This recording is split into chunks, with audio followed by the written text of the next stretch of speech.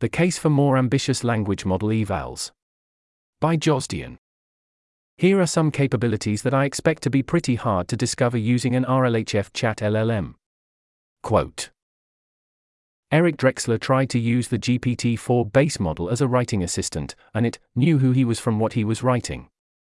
He tried to simulate a conversation to have the AI help him with some writing he was working on, and the AI simulacrum repeatedly insisted it was by Drexler. End quote. Quote: A somewhat well-known Haskell programmer, let's call her Alice, wrote 2 draft paragraphs of a blog post she wanted to write, began prompting the base model with it, and after about 2 iterations it generated a link to her draft blog post repo with her name. End quote. More generally, this is a cluster of capabilities that could be described as language models inferring a surprising amount about the data generation process that produced its prompt, such as the identity, personality, intentions, or history of a user. The reason I expect most capability evals people currently run on language models to miss out on most abilities like these is primarily that they are most naturally observed when dealing with much more open-ended contexts. For instance, continuing text as the user, predicting an assistant free to do things that could superficially look like hallucinations, and so on. Most evaluation mechanisms people use today involve testing the ability of fine-tuned models to perform a broad array number of specified tasks in some specified contexts, with or without some scaffolding, a setting that doesn't lend itself very well toward the kind of contexts I describe above. A pretty reasonable question to ask at this point is why it matters at all whether we can detect these capabilities.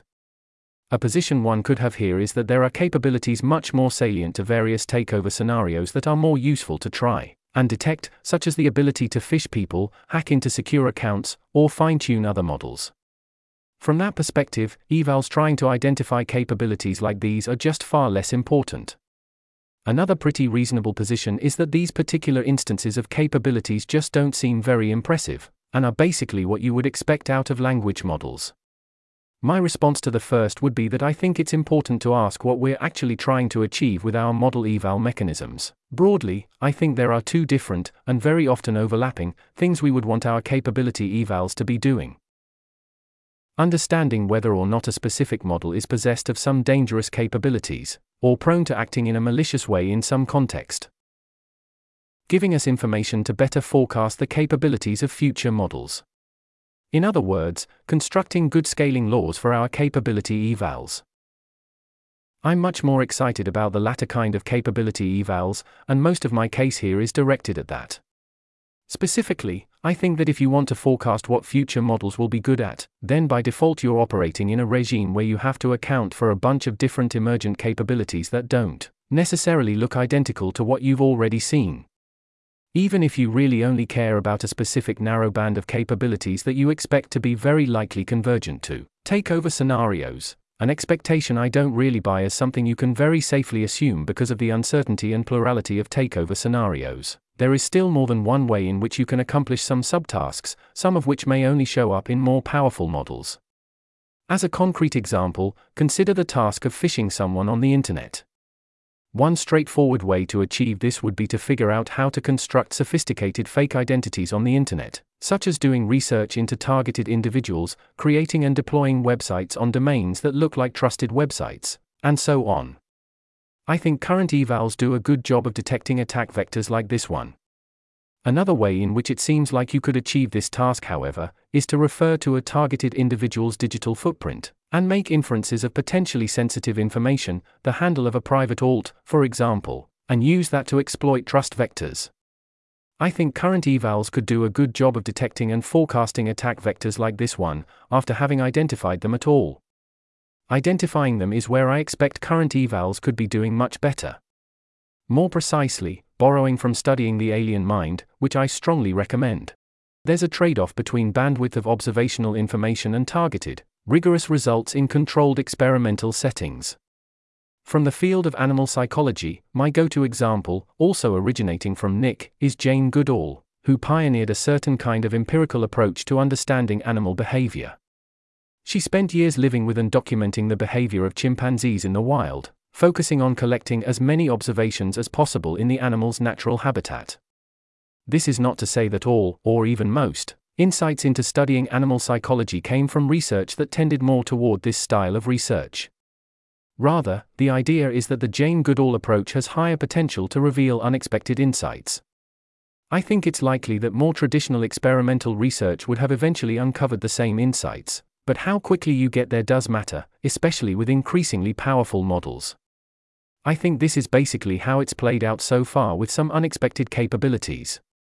On the trade-off between bandwidth and targeted settings, I think we understand sufficiently little about language model capabilities that it makes much more sense to gain a fire hose of bits of what models are capable of, to better identify feasible threat vectors. This is also in part my answer to the other position, that these abilities simply aren't very impressive. Insofar as we care about identifying and forecasting potential threat vectors, things in the general cluster of abilities models will be pretty superhuman at before transformative AI seems pretty relevant, and what seems obvious post hoc often isn't directly correlated with specific predictions that are obvious. Certainly many of the people I've spoken to who I expect to have spent some time thinking about model capabilities were surprised by some of the examples of true sight within current models. Inferring properties of the authors of some text isn't itself something I consider wildly useful for takeover, but I think of it as belonging to this more general cluster of capabilities. In the framing used in the recent Science of Evals post, which delineates what a mature state of the field of evals would look like, the arguments made by this post could be described as, a large amount of the useful work in discovering what we care about seems to be in explorative work. I don't think this is in contradiction with the overall point made in the post, which reads to me like pushing for the field to reach a state where we have a robust science on methodology that captures everything we care about, and having better frameworks for analyzing evals methods. I might disagree with more specific claims about whether the field is in that state, however. To be clear, my position isn't simply that people should be doing capability evals on base models instead, though I think more of this would be very valuable, given that RLHF very often masks certain capabilities. For instance, I think many of the insights shared here and the generator upstream of them are very useful, and that people should be doing more of that kind of exploration. Rather, I think that in a regime where there are a lot of unknown unknowns, such as the general cluster described above, trying to search in the shadows and get a lot of information through more open-ended exploration is very useful. I wanted to include some slightly more concrete ways in which current evals fail, but I think Janus does a much better job of writing about them, which the comments of this post may contain. Eventually, I expect this to be a significantly harder problem to tackle. We're effectively trying to interface with objects closer in complexity to human minds, history, ecosystems, the internet, or reality as a whole than to systems like cars where you can hope to measure all the relevant variables with simple diagnostics, especially before entire fields are invented or adapted to study these ontologically unprecedented and confusing entities, but that trying to tackle it will be useful, and probably very interesting.